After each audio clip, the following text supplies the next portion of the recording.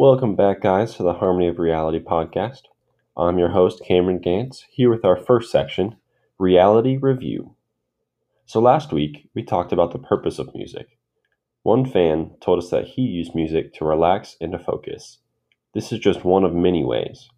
I also spoke about the religious use of music and how music can be used as a bridge from the physical world to the spiritual world.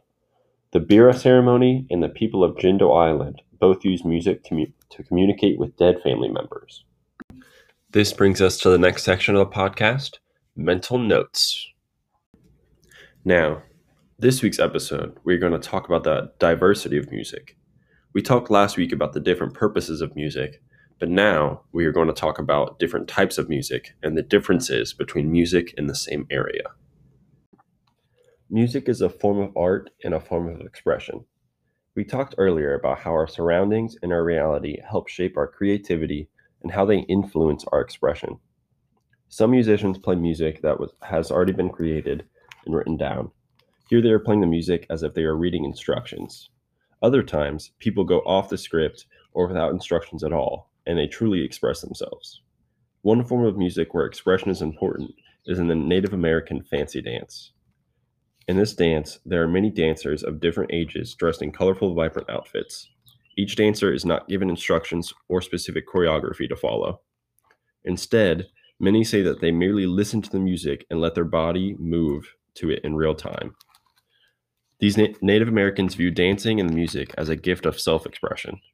When dancing, they think of their loved ones, their family, their hardships they are going through, how they are feeling, and many more.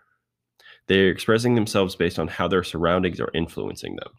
In this way, this makes one performance or one song completely different than another. The music becomes unique in its own way. Music is unique and different in many cultures, or even within similar cultures. In the example of the Kabuki, Noh Theatre, and Bunraku, all three forms of musical performance derive from Japan. Kabuki is the main form of Japanese popular musical theater. The Noh Theatre represents the Hogaku, or the traditional Japanese music, and Bunraku is the main form of puppet theater in Japan. Each of these stylistic choices originated in Japan, yet each of them are quite different from each other. Kabuki is similar to the concept of the fancy dance and other Native American music, and that dancing is very important in Kabuki theater.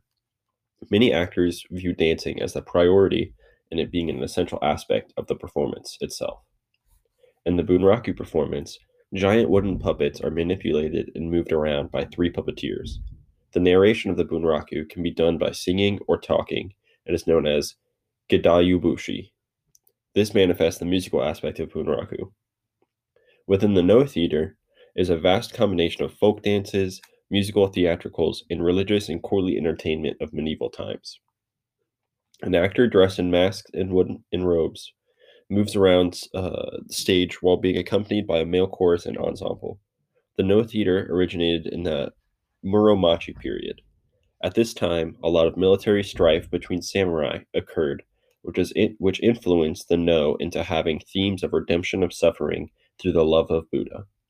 This further shows how surroundings influence the music we create. The concept of Noh Theatre is the direct opposite of the vibrant and colorful works of Kabuki and Bunraku.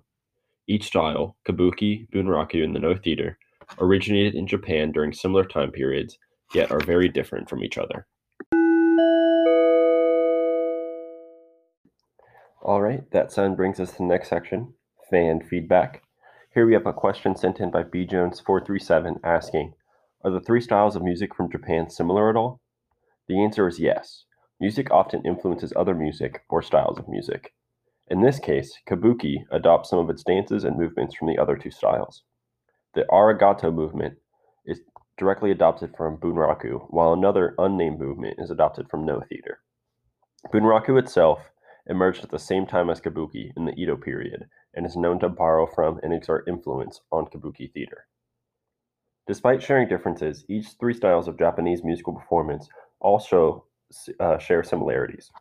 All three emerged at the same place, near the same time. The surroundings shaped the styles into their own diverse pieces, yet they also connected them together to make them to have similarities. This has been the Harmony of Reality podcast. I'm your host, Cameron Gantz, and I'll see you next time.